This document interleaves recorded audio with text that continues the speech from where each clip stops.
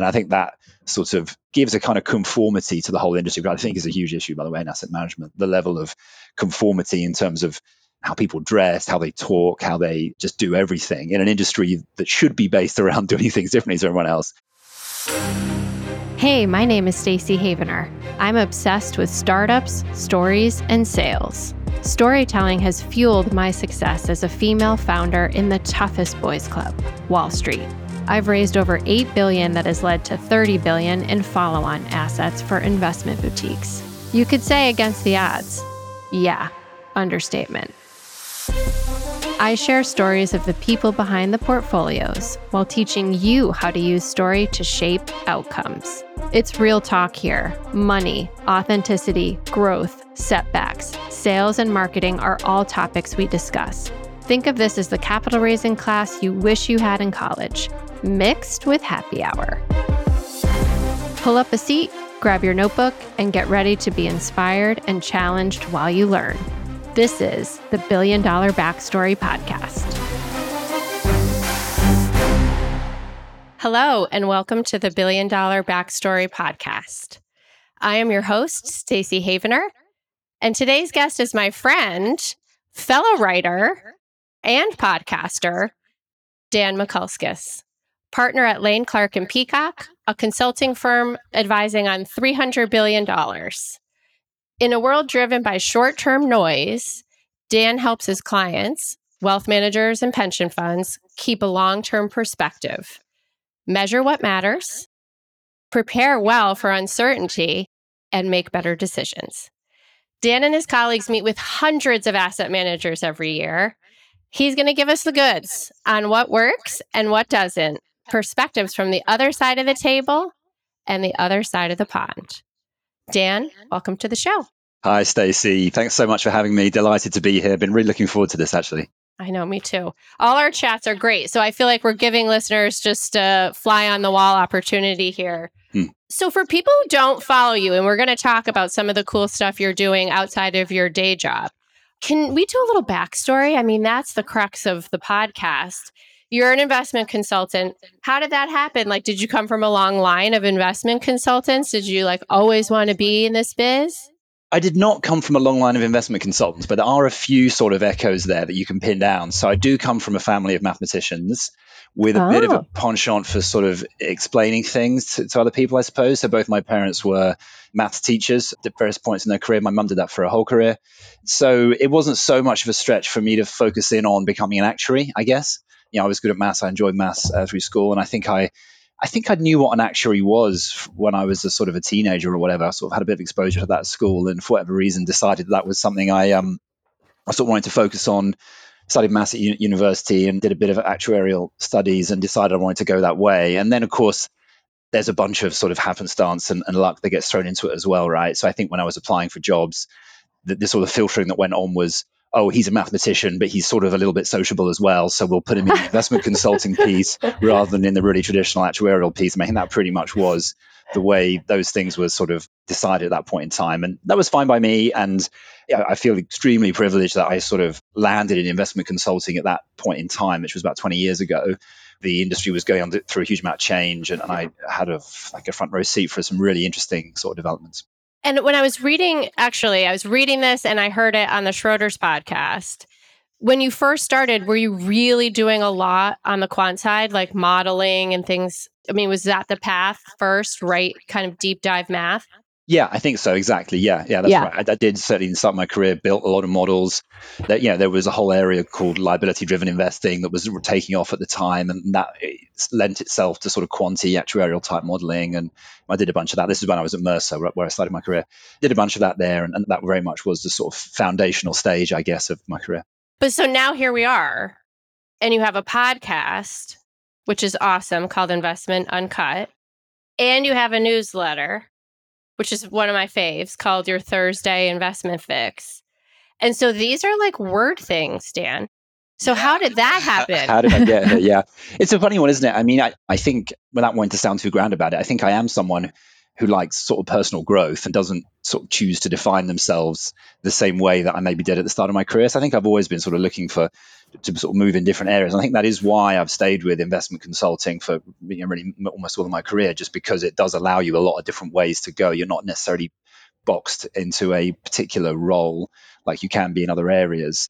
But yeah, I mean, I started a podcast with my co-host Mary. We started that in late 2019, and I started a newsletter in 2022. And I guess that's not exactly early in the game on those two things, is it? So you might well be asking, why so late on those things? No, and look what at made me. you think? What made you think the world needed another newsletter, another podcast? But part of the reason, I mean, I consume a lot of podcasts. I listen to a lot of podcasts. I read a lot of newsletters, and I always sort of take this view, and other people have said this as well, that I write for an audience of one sometimes, as in myself, because I'm a big believer that writing makes you a much better thinker. It really clarifies your thinking when you write, and the discipline, especially of writing a newsletter. You suddenly discover that you didn't understand things quite as well as you did, or that your strongly held beliefs were actually kind of based on not really very much. And so I always think if I can write something that I, as a reader, would like to read, then that is a win, basically. And then if other people want to read it as well, then that's sort of great as well. And I sort of took the same view on podcasting. I kind of formed a view of what kind of podcast I liked and was like, you know what, do it for sort of an audience of one. So, it sort of seems to have worked. I love that. And also, I bet it's made you a better storyteller. Because when you're writing, or even when you're podcasting, you start realizing like, well, that just sounded boring. Like, I wouldn't want to listen to that, or I wouldn't want to read that. And it sort of forces you, and I know we're going to talk more about this, to tap into another side. That absolutely. Creative side. Absolutely. And I love, as I say, I read a lot of newsletters. So I love to sort of really analyze them and like, right, what did they use that first paragraph for? What, did they put jokes in? Where were the funny bits? Where were the serious bits? How did they change it? How did they structure it? Were there 3 main things? Were there 5? Did they bullet point it out? All these little nuances. And there are some, there's so many good examples out there. There's a few newsletters that I always follow that I try and read just before I write mine, just to get myself in the swing of like how they've kind of just structured it more than anything. I'm not like nicking their content or anything, but like just the structure of it and the flow and the way you want to do it. There's so many different ways you can do it. And podcasting as well, right? It's a real art asking good questions and trying to develop threads through, not just through one episode, actually through a series. I think that's what gets people coming back, by the way, is like just ideas that kind of keep repeating themselves and a little bit of personality as well, dare I say. Yes, and you are very good at both. So we're going to come back to this, but I want to also, you know what I loved there? You just broke down the newsletter like such an analyst. You were like, okay, how many main points do they have? What did they do in the beginning? Like, it was great to see both sides of your brain interacting on something creative. So that was pretty cool. So before we come back to storytelling, I want to give people a different perspective. Like I said in the intro, I mean, you are on the other side of the table, so to speak. You're on the allocator side. Yeah. I can't imagine how many managers come through your office. And I can imagine that some of those conversations are great and some of them are god awful. So from where you sit, and I know you spoke at a conference on this recently, there are so many funds. They're all trying to grow. What's your take? Yeah, well, I mean, great question. As you say, there was a conference I spoke at recently. There's an organization here in the UK, the Association of Investment Management Sales Executives. It's actually a really good little organization that sort of brings sales people together from across the asset management industry. It's actually surprisingly very collaborative and quite a sort of good place for mentoring and stuff. And they get lots of engagement. So they do an annual conference. They had probably 100 odd sales execs in a room, and myself and a couple other sort of allocators were asked to speak about the future of distribution. Which I don't love as a word, by the way, just straight off the bat. Distribution just frames it totally wrong to me, and we maybe go into that. But they asked me, what do you think is the future of distribution? And I said, look, okay, I think we got to face up to the fact there are too many managers, too many funds, and most funds are going to give you pretty average returns before fees. And before you kick me out and like hate me forever, let me tell you why that's a really good thing. Because if you know that and understand that as a manager, you can base your entire strategy around that and focus on differentiating, telling me as an allocator, why are you different to your competition? Which obviously, first of all, involves understanding your competition and what they do, which I don't think is done enough. And then also, and I'm sure you'll be here for this, but authentically telling your story, which is also itself a big differentiator, which I don't think is done sort of anywhere near enough. And we explored those ideas a little bit in the conference, and then there was a lovely bit of socializing afterwards. They called it hot tabling, where I sort of got whisked around about 4 or 5 different tables of people, and there was just a lot of there was a lot of love for those ideas. And especially a lot of folks who were a bit earlier in their careers there were kind of saying like, yeah, no, I really get it. And it was always, but, these ideas always get kind of vetoed. And it was like, okay, yeah, I hear you. That is tough. If you're at the very start of your career, you're going to struggle to change things. But it was some good conversation. It was a really good start.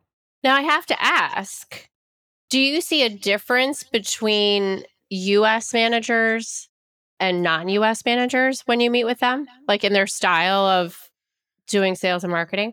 Yes, I think so. I think a little bit. There is a bit of a sort of cliche I suppose, in the UK, in that you might often sort of roll your eyes and be like, God, they were so American sort of thing. And in a sort of a general style, which is, from a UK perspective, you probably have this horrendous generalization, of course. But yeah, of course. But the sense that what I mean by that is someone's a little bit brash, kind of not really showing maybe any humility that you sort of might want, not really showing maybe sort of self-awareness.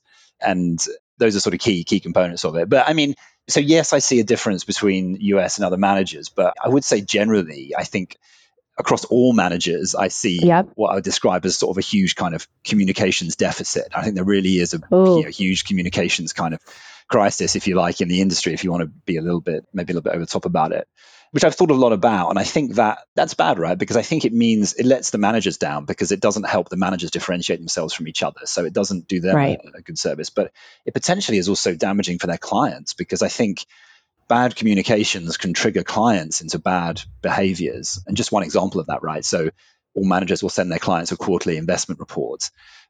Clients will get loads of those, probably skim through it, but they probably will look at the first page. And so what have you got on the first page? And often might be some rubbish compliance disclaimer. Okay, fine. Slightly better than that, it might be last quarter's performance. Okay, all right. Not great, because you're telling your client that's what matters, last quarter's performance. Or it might be some blurb around what the Fed did 4 months ago, but did they raise rates or whatever? And it's like, by putting that on the first page, you're telling your client that is the most important thing, what the Fed did 4 months ago and what our performance was last quarter. And that could trigger your client into bad decisions focusing on that. I do think quite a simple thing would be for managers to think a little bit more about what they're putting on that first page. That's their one chance a quarter potentially to send a message to their client. What message do you want to send? Do you want to send the message that what the Fed did 4 months ago is the most important thing in the world for us? Or do you want to send a different message? So it isn't just about managers' own self-interest, but of course also managers could do themselves a favor by differentiating more with better comms, I think. It's so good, because what you said there, gosh, I'm like nodding and just high-fiving you. You are not putting yourself in the shoes of the reader if you start your news or your quarterly letter like that. Because if you did, then you'd ask yourself, is this interesting to me? If I got this newsletter, would I want to read it? And if you're honest, you're going to be like, not really. It's boring. And so it's such a wasted opportunity to show who you are, how you think. I don't know, maybe be funny or entertaining or just not boring. And I feel like there's such a pressure, and I don't know if it's coming from an internal or external source or both, of don't show any personality. Definitely don't be funny, because this is serious business. So just give them the facts and get out. Yeah, well, absolutely. And I've thought a lot about why this is, for what it's worth. I think there are basically three broad reasons why we've ended up here in terms of the communications situation. And the one that I don't put in that list is, which most people would probably jump to, is regulation. So I think people will often say, but everything's regulated, so we can't say what we want. And it's like, okay, yes, kind of, but not really. I think that's often an easy out for people that kind of want to avoid it. So I don't even count that as a real reason. But I think there are three structural reasons in the industry why we end up here. The first one relates to sort of structures of asset management. The percentage fees and the long time scale over which you get your outcomes lend themselves to large incumbents. They lend themselves to scale. You want scale because percentage fees obviously work great at large scale. Long time scales means it's quite hard for newcomers to show that they're better, because you don't find out for 20 years or whatever. Sure. And so that favors large incumbents. And as soon as you have large incumbents, it's a don't rock the boat, be all things to all people kind of mentality. And that really suppresses a lot of these things we're talking about. And that's the first reason. that's pointing the finger a little bit at asset managers. So I've also got to turn it around to myself a little bit, I think, because another big issue is agency issues in the industry.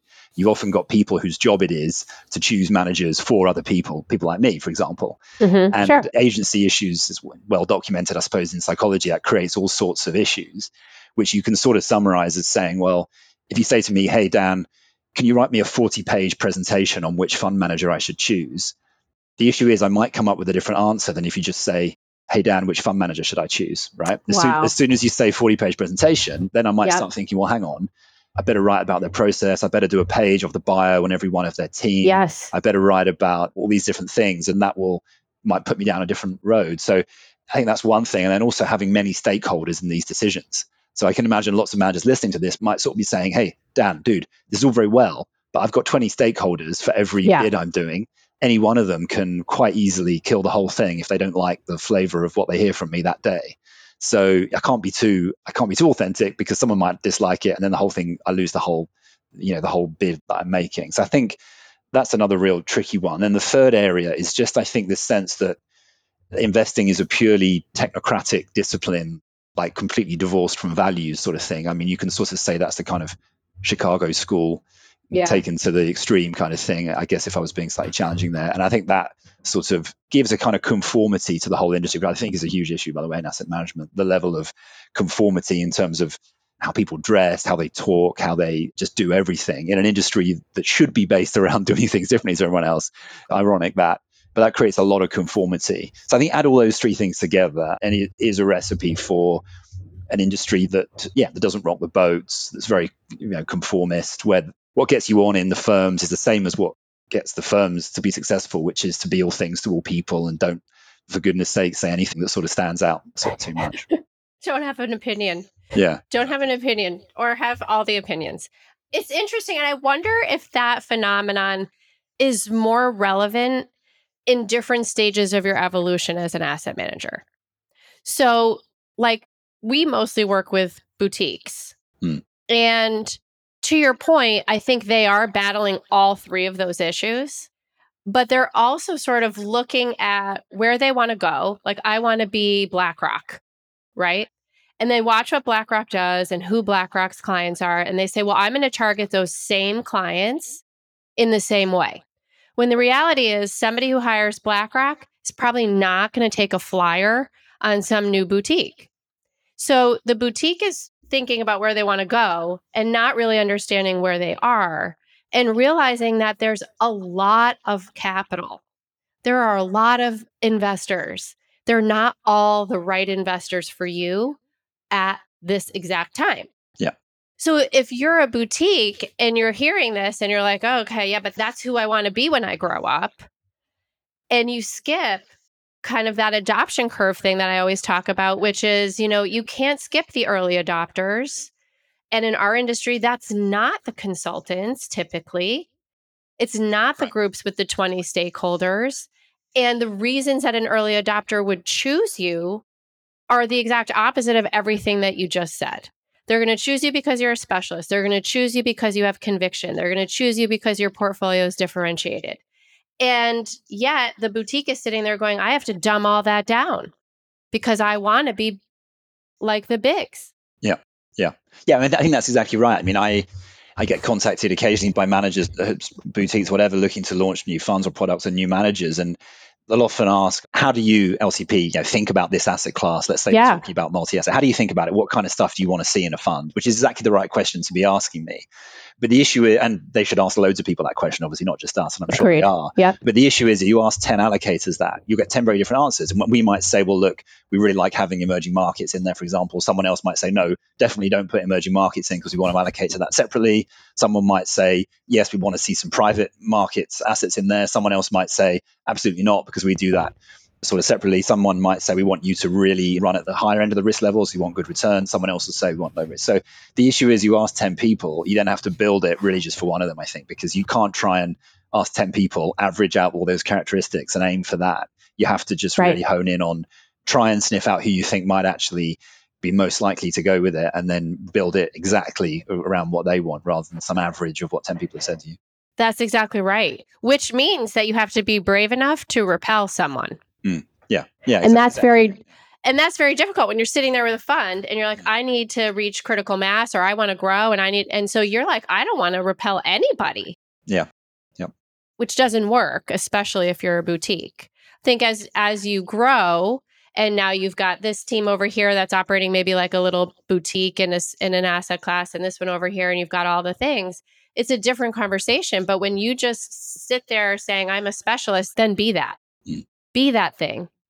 And realize that it's going to mean some people aren't going to like you, and that's okay, because that's also why some people will. We'll be back in a moment after a word from our premier brand partner, Ultimus Fund Solutions. Since our founding in 1989, we believe that alternative investments are an integral part of client portfolios. Unfortunately, delivering high-quality hedge funds and private market exposures has always been a challenge for the wealth management industry. These type of alternative investments introduce unique challenges related to taxes, qualifications, paperwork, and reporting. As a result, high net worth investors tend to be significantly underallocated to both hedge funds and private markets relative to institutional investors. That's Stephanie Lang, Chief Investment Officer from Homrich Berg, an $11 billion RIA headquartered in Atlanta, Georgia, that serves over 2,700 clients in 46 states. You can tell they believe in helping high net worth clients access hedge funds and other alternative investments. They are equally as passionate about broadening that access for all their clients, not just qualified purchasers or a select group of accredited investors. Meet Nick Darsh from Ultimus with some backstory. Homrich Berg created a 3C1 fund in January 1999 to provide their high net worth and institutional investors with ready access to a diversified portfolio of hedge funds. As interest in the fund grew and the constraint of the 100 investor rule loomed, HB began exploring ways to continue expanding the investor pool without negatively affecting existing shareholders. We'll hear more about the creative fund conversion work that made it possible later in the show. Now, back to the program. I loved what you said about the communication crisis and gap, and it reminds me of this study that my friends at Kaya did. And it's a really interesting study for a lot of reasons, but they asked allocators and asset managers a set of questions and kind of compared their answers. And to me, this is where like this gap really shows itself. So one of the questions they asked was basically, how do you value or weight quantitative due diligence versus qualitative? Is one more important than the other, essentially? And the allocator said, and I'd be curious how you'd answer it. Probably should ask you before I tell you. So how would you answer that? I mean, it's a bit difficult because I've heard this exact thing before. Oh, so you know. I think I kind of agree with the point that you. Okay, so let's keep going with the study. Okay, so basically, so the study says qualitative and quantitative allocators believe are equally important. Qualitative may sometimes be even more important. When you ask the asset managers what they think is most important to the allocator, they all say quantitative.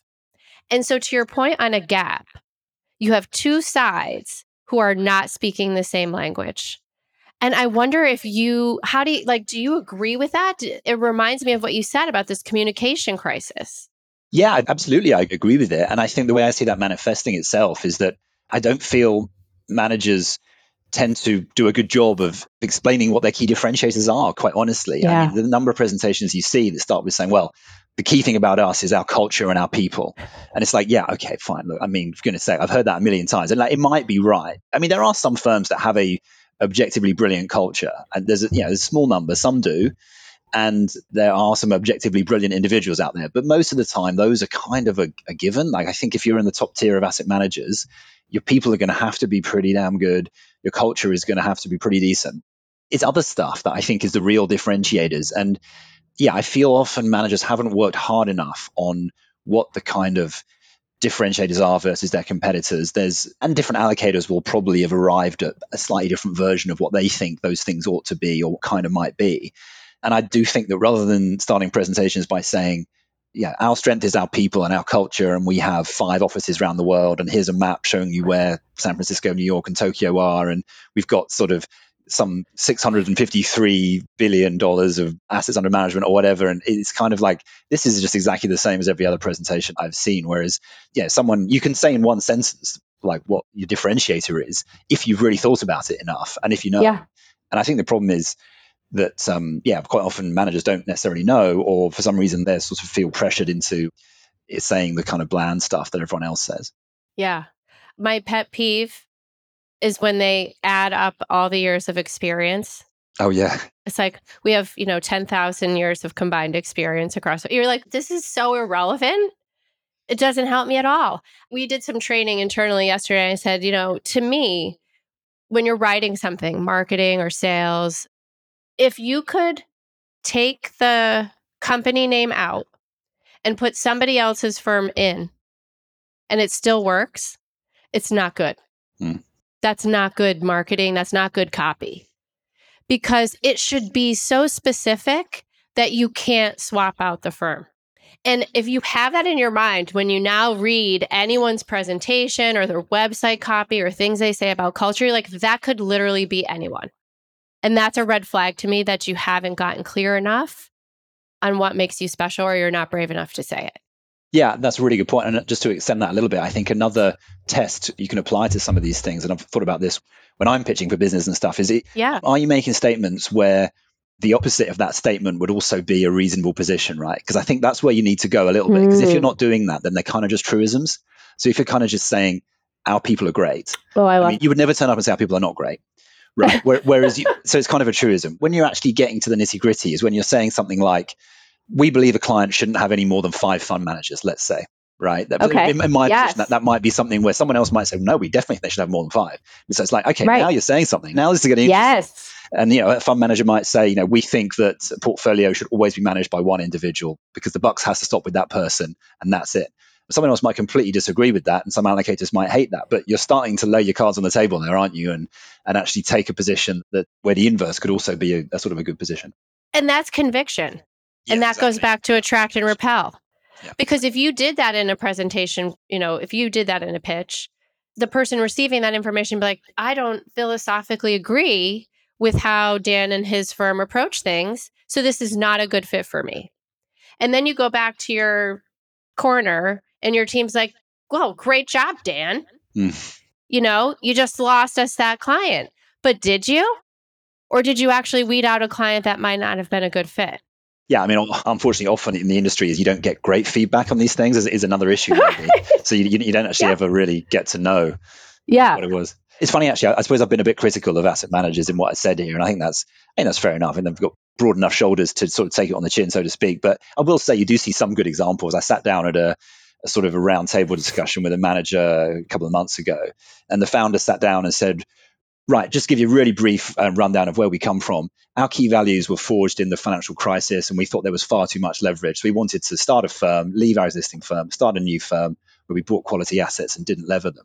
And that was it. And I was like, okay, wow, like now we're talking. Like someone's got the storytelling memos. Like, yes, exactly. And I might disagree with that or agree with it or whatever, or think, but at least it was something. It was better than our differentiators are people and culture, and we've got 1,000 years of combined experience, Oh, gosh. I love that because they sort of cut through the noise and got right to the heart of it. Exactly, yeah.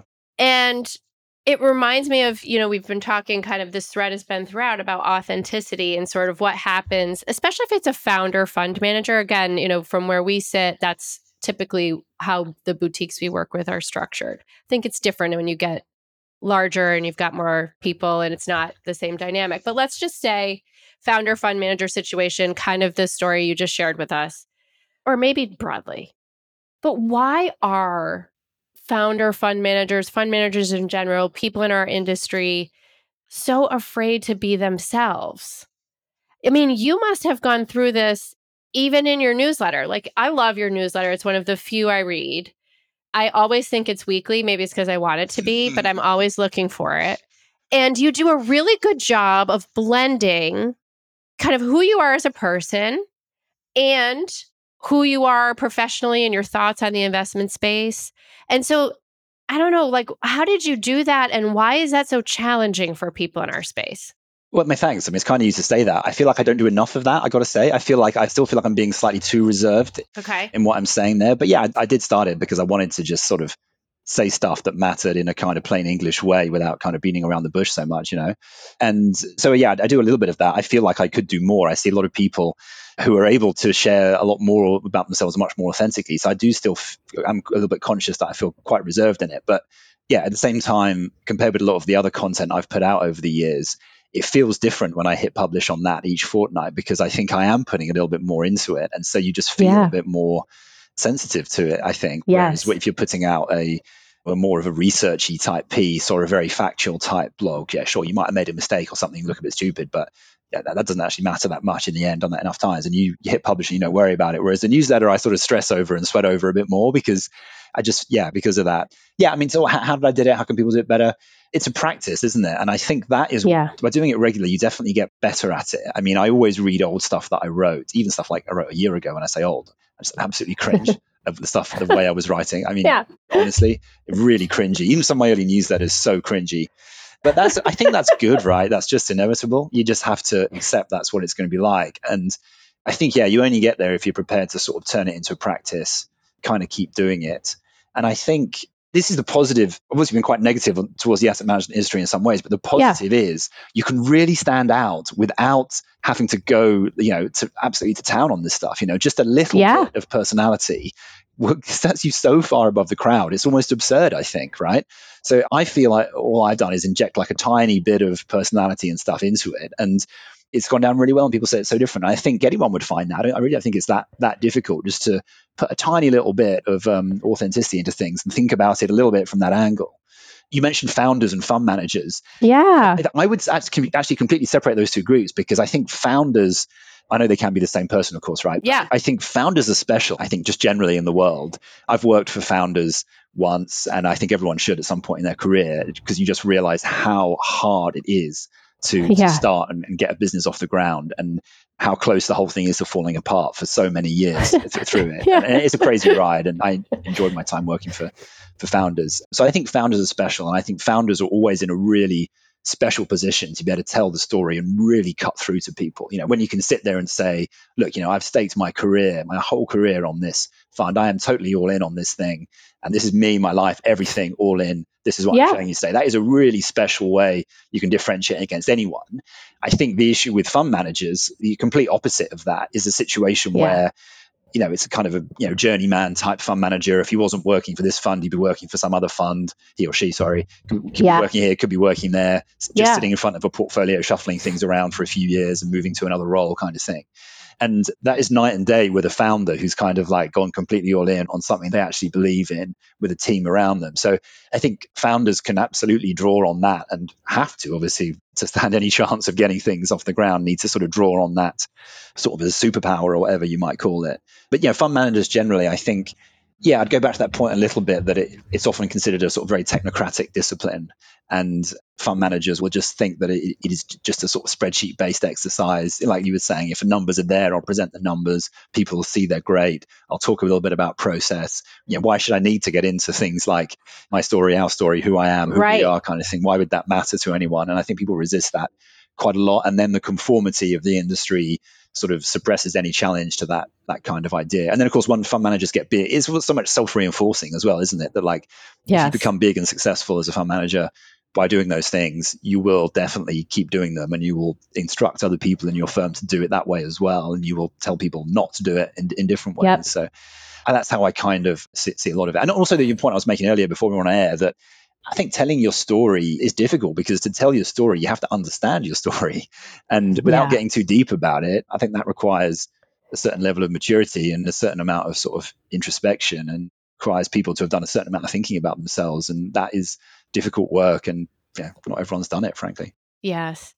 I think that's so true on the work, that the sort of self kind of reflection that you have to do to be able to tell your backstory or any story about you or what you're building. And it's not easy. When we do those sessions with clients, I usually do them and I don't allow them to bring anyone to the conversation, just them. because it's so vulnerable, which seems crazy because you're like, I mean, my first question always just tell me how you got here. And it starts out typically with like bullet points on their career. Well, I worked here and then I worked here and then I worked here and I ran that fund and I did that and I'm here. And you're like, okay, now let's do it again, right? Because this is not bullet points resume. Why did you make that leap to leave and go here? Like, let's get into it. And it's very vulnerable work, as you said. I think what's super interesting too is this idea that founders do have sort of this visionary component to them, or they wouldn't take the leap. But if it's a founder in the asset management business, they also have probably been that fund manager that you talked about, right? So now you have these two sides that are competing and trying to live together in building a new boutique. And it's like a push me, pull you on which side of them is going to win. And the one that typically tries to win is the fund manager. And I think it's because of what that Kaya study said. It's because they think nobody cares. They think what people care about, meaning what allocators care about, is the performance, what's in the portfolio, what research did you do on that, how are you managing risk, not who you are as a person, why you're doing this, why your philosophy is different, what makes you special. They don't think anyone gives a shit about that. And so I think it's more of it is, as you said, like it's an industry issue that we all sort of need to keep talking about and shining a light on and encouraging people that it is okay to be a human in the asset management space. There are people here. Absolutely. And I think that message connects and lands with people when you speak. Like I say, I've spoken to asset management firms, and people get it, I think, when you talk to them about it. But there's one thing people getting it and agreeing with it, and it's another thing to change the way a corporation or an organization actually works. These things are sort of hard. But yeah, no, for sure, you got to start by kind of highlighting good practice and just trying to get people on board with that. And I think going back to that point, that there are so many fund managers, there's so many managers, so many organizations doing that. To differentiate, you have to go there. I think you really do today. Maybe you didn't 10, 15 years ago. I'm not sure, but today you really do. I think otherwise you'd struggle to stand out. Yes.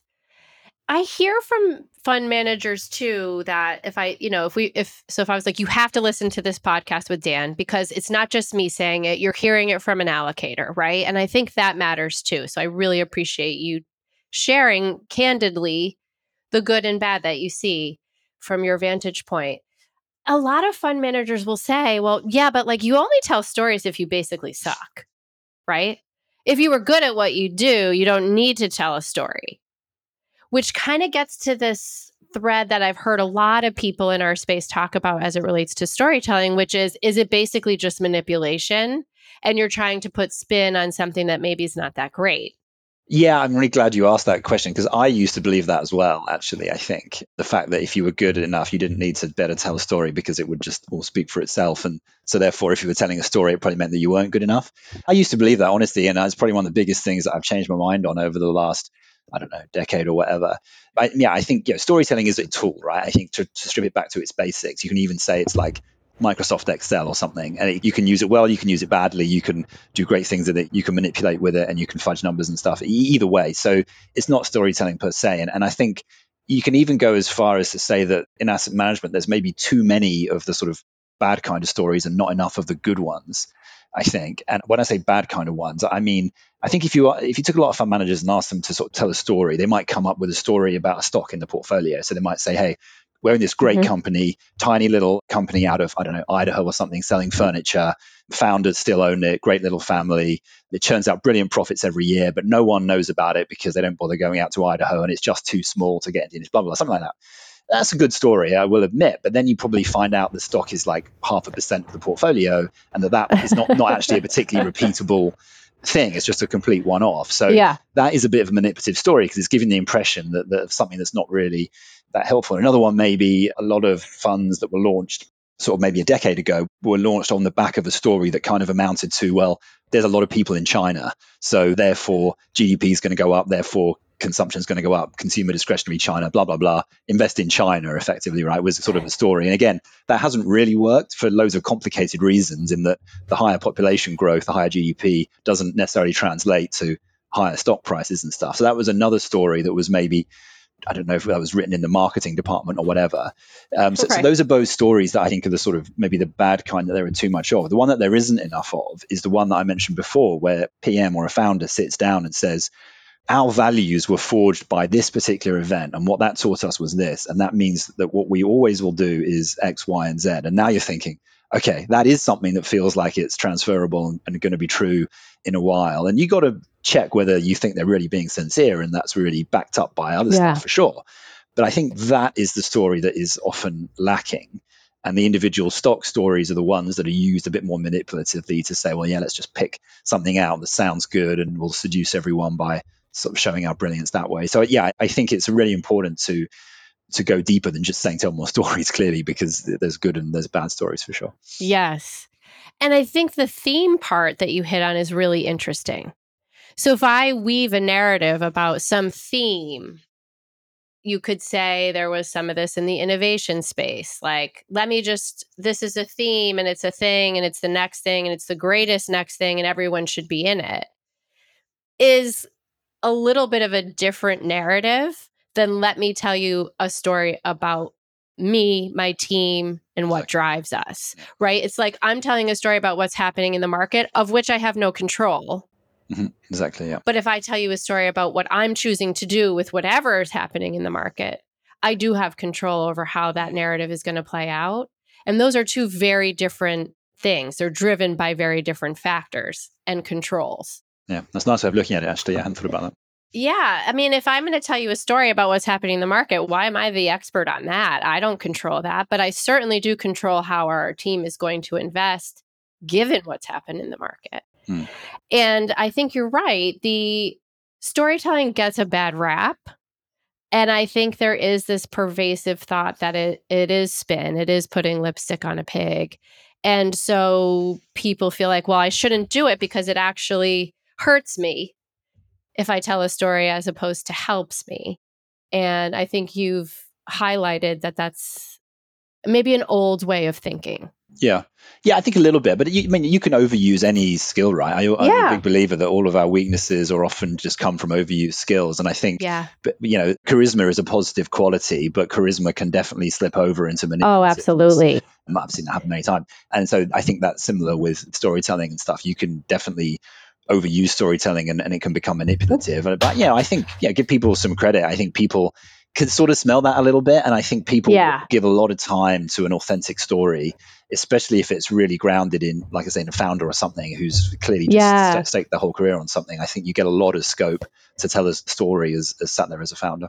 I agree. I think they should be more proud of what they're doing. We have a client that I was just prepping with him this week for his intro webinar. And he was very honest and candid and said, like, I'm really not good at this. I'm very uncomfortable. And there were all these things he didn't want to say, including his AUM, including like how many people are on his team. And he's running $500 million for a new firm. And I said to him, well, that's really good. Like, why? But his vantage point was he came from a big. So to him, he felt like that's nothing. And if I share that, people are going to be like, who are you? You're not even successful. And I was like, you have to reset your whole framework, because when you build something from scratch, you start from zero. You should be proud of how far you've come, not be measuring how far you still have to go to get to like big status. And so there's this imposter syndrome, I think, that happens to all of us, but certainly when you are a founder and you're coming from a place that was very successful, that you sort of have to square. We'll be back in a moment after a word from our premier brand partner, Ultimus Fund Solutions.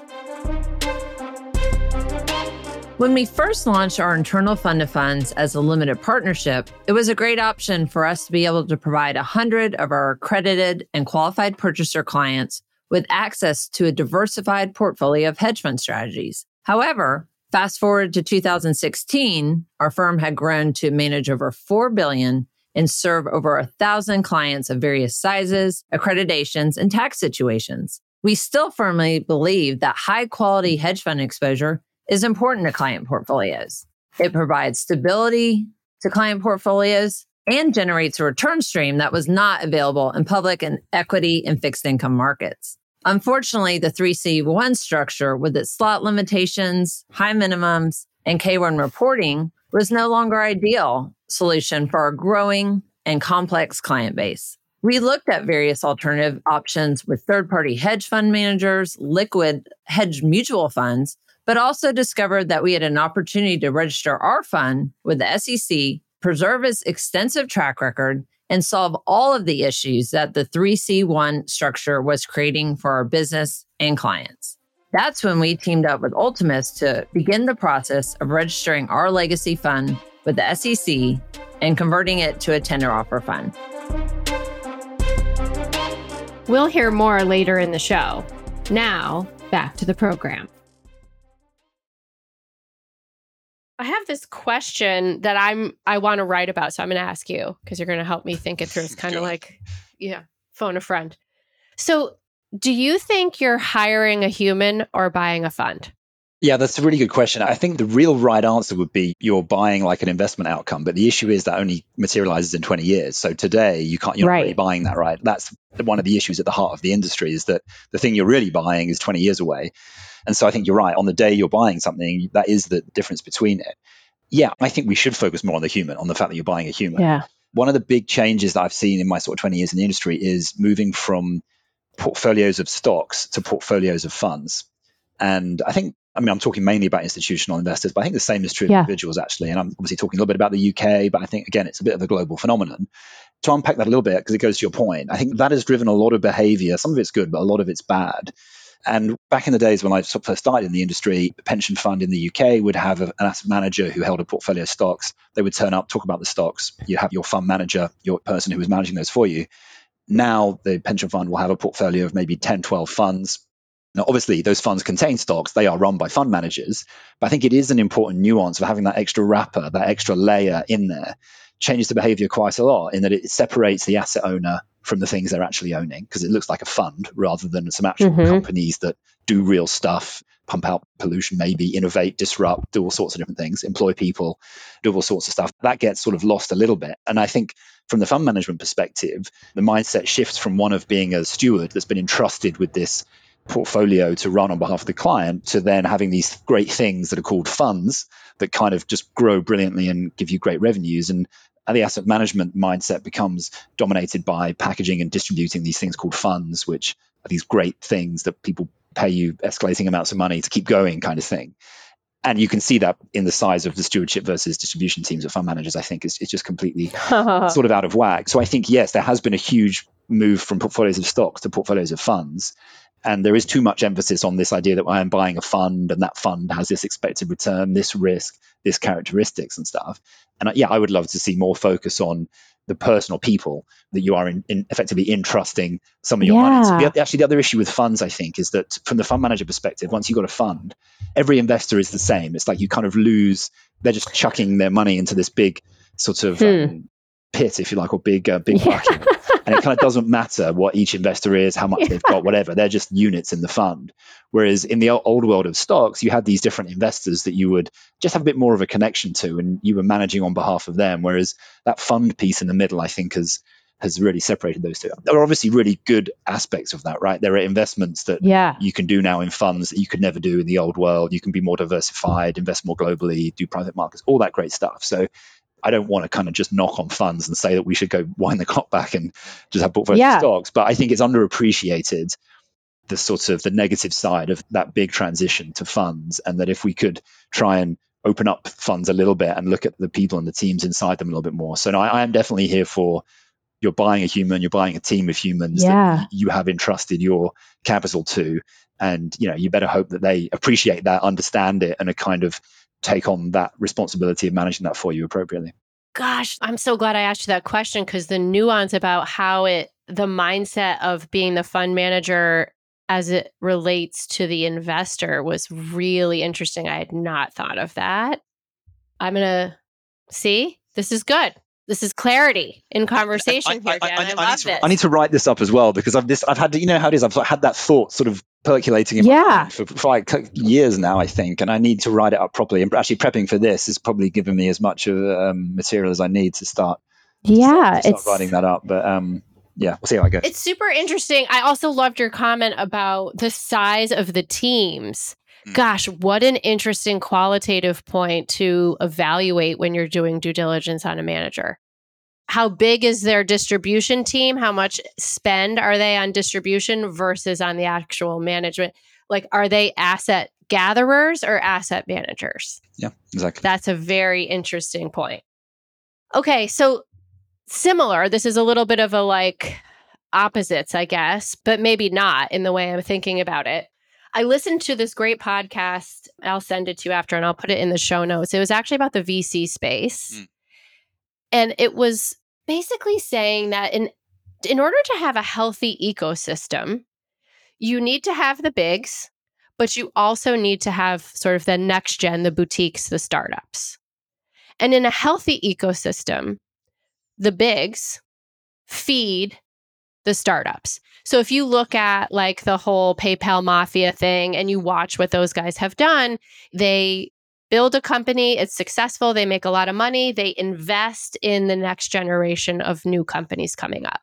And when I listened to this podcast, I thought, oh my gosh, our industry is horrible at this. It's so us versus them. There is no thought to ecosystem. There is no thought to like the bigs kind of seeding and feeding the next generation behind them. And it's another one of these things I'm like thinking about and want to write about. And I'm curious your take on that. Like, I'm scared that the boutiques are just going to be gone and everybody's going to have like 3 choices of who they can invest with. And it's like Vanguard, BlackRock, and insert whatever other big you want. And that's it.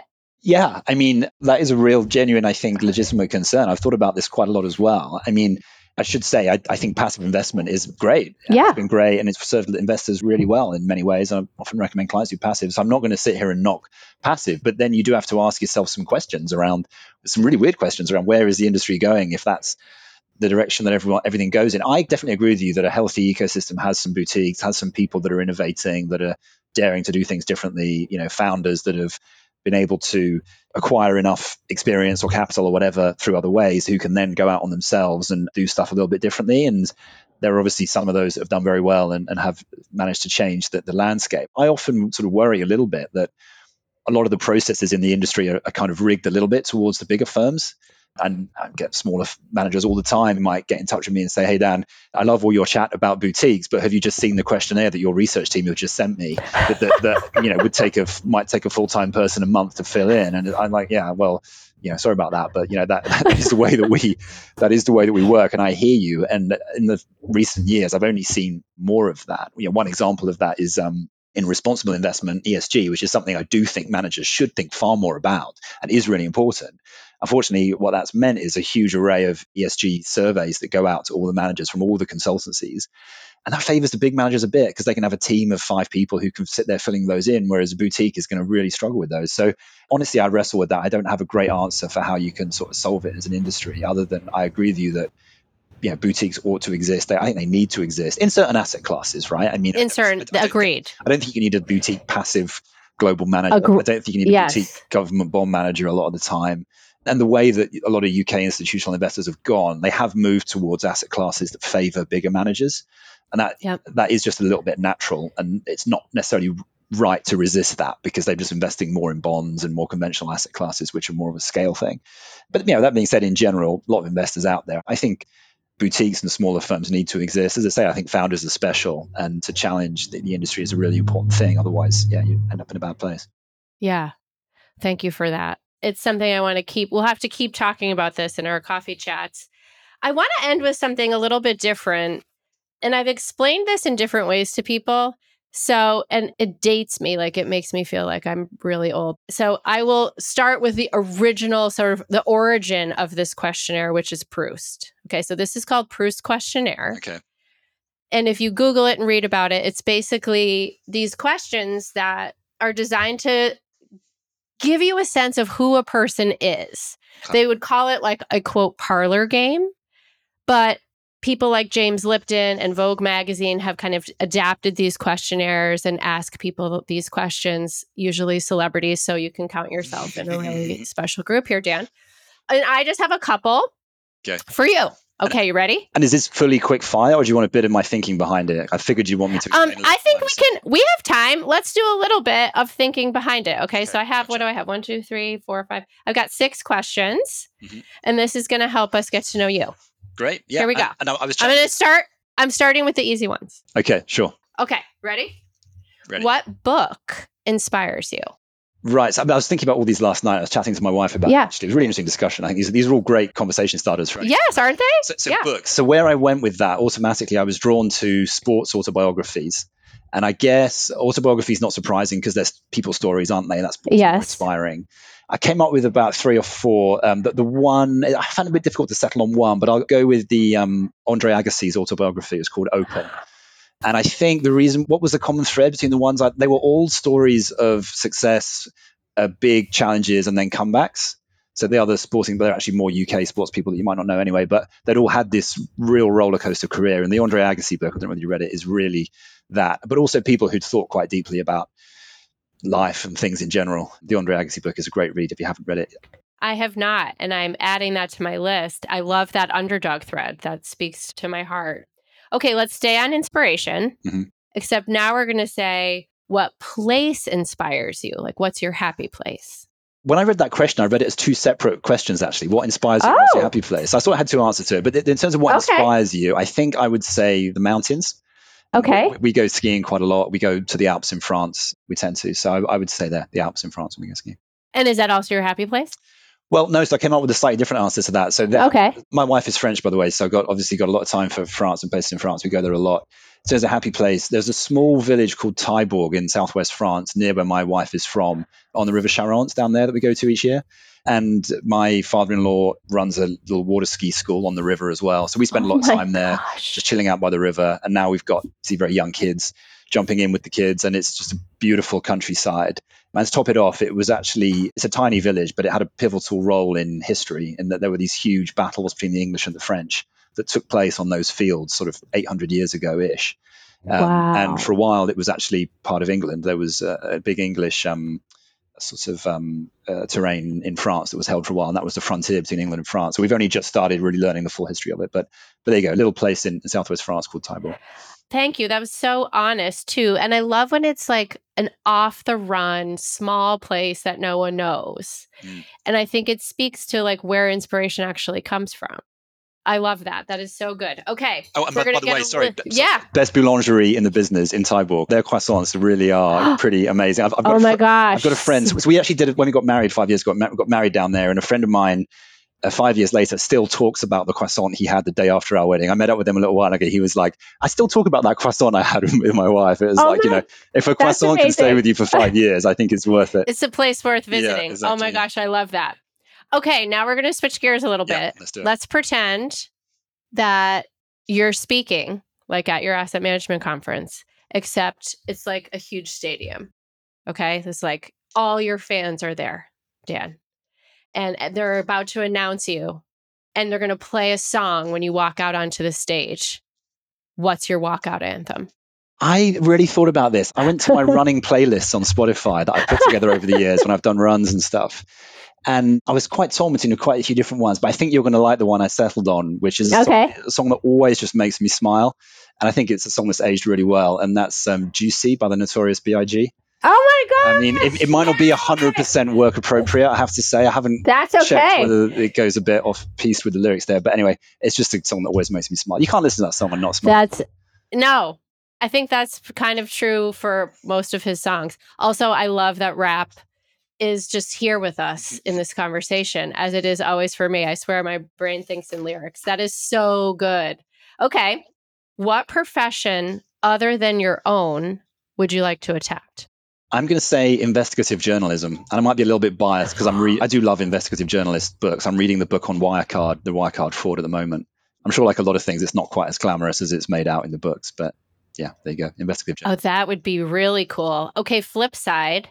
What profession would you not like to do?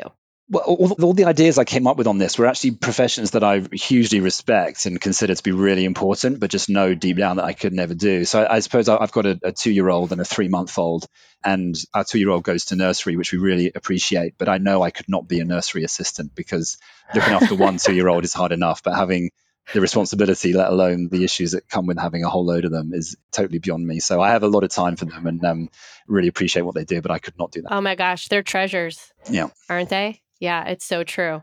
Okay, last one. What do you want people to say about you after you've retired or left the industry? This is such a hard one. I know.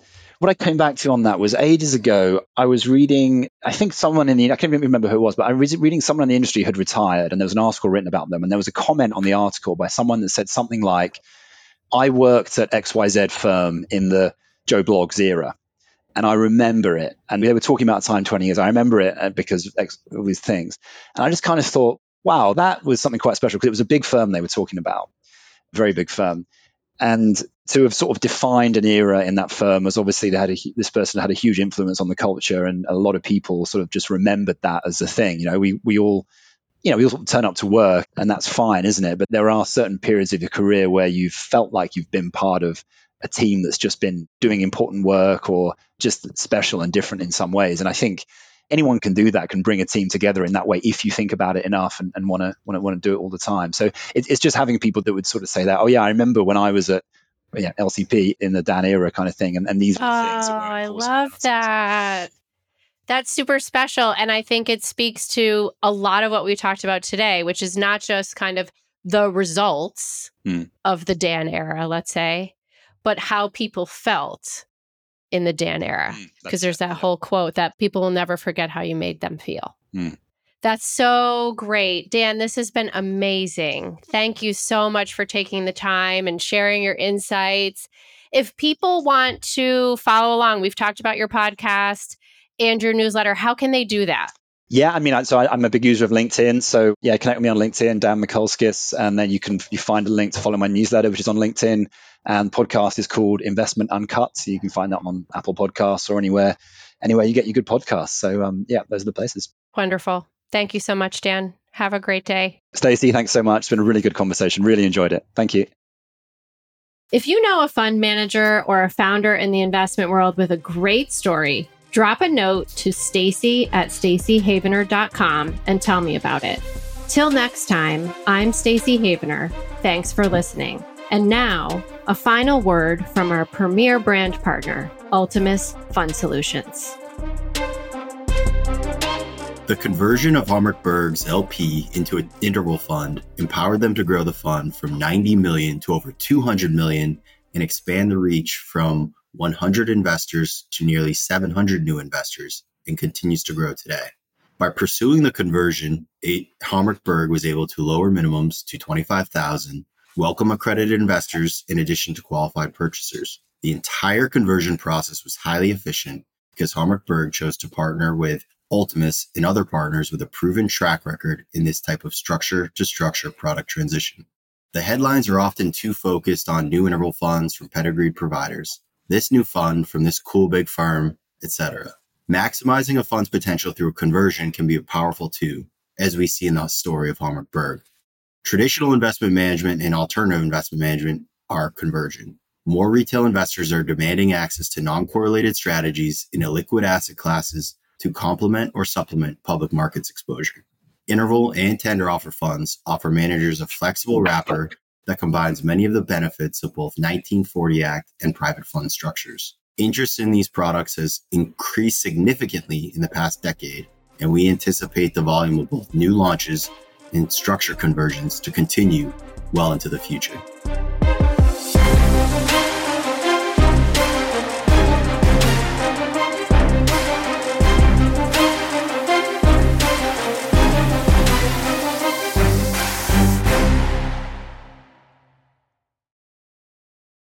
This podcast is for informational purposes only and should not be relied upon as a basis for investment decisions. The information is not an offer, solicitation, or recommendation of any of the funds, services, or products, or to adopt any investment strategy. Investment values may fluctuate, and past performance is not a guide to future performance. All opinions expressed by guests on the show are solely their own opinion and do not necessarily reflect those at their firm. Manager's appearance on the show does not constitute an endorsement by Stacey Havener or Havener Capital Partners.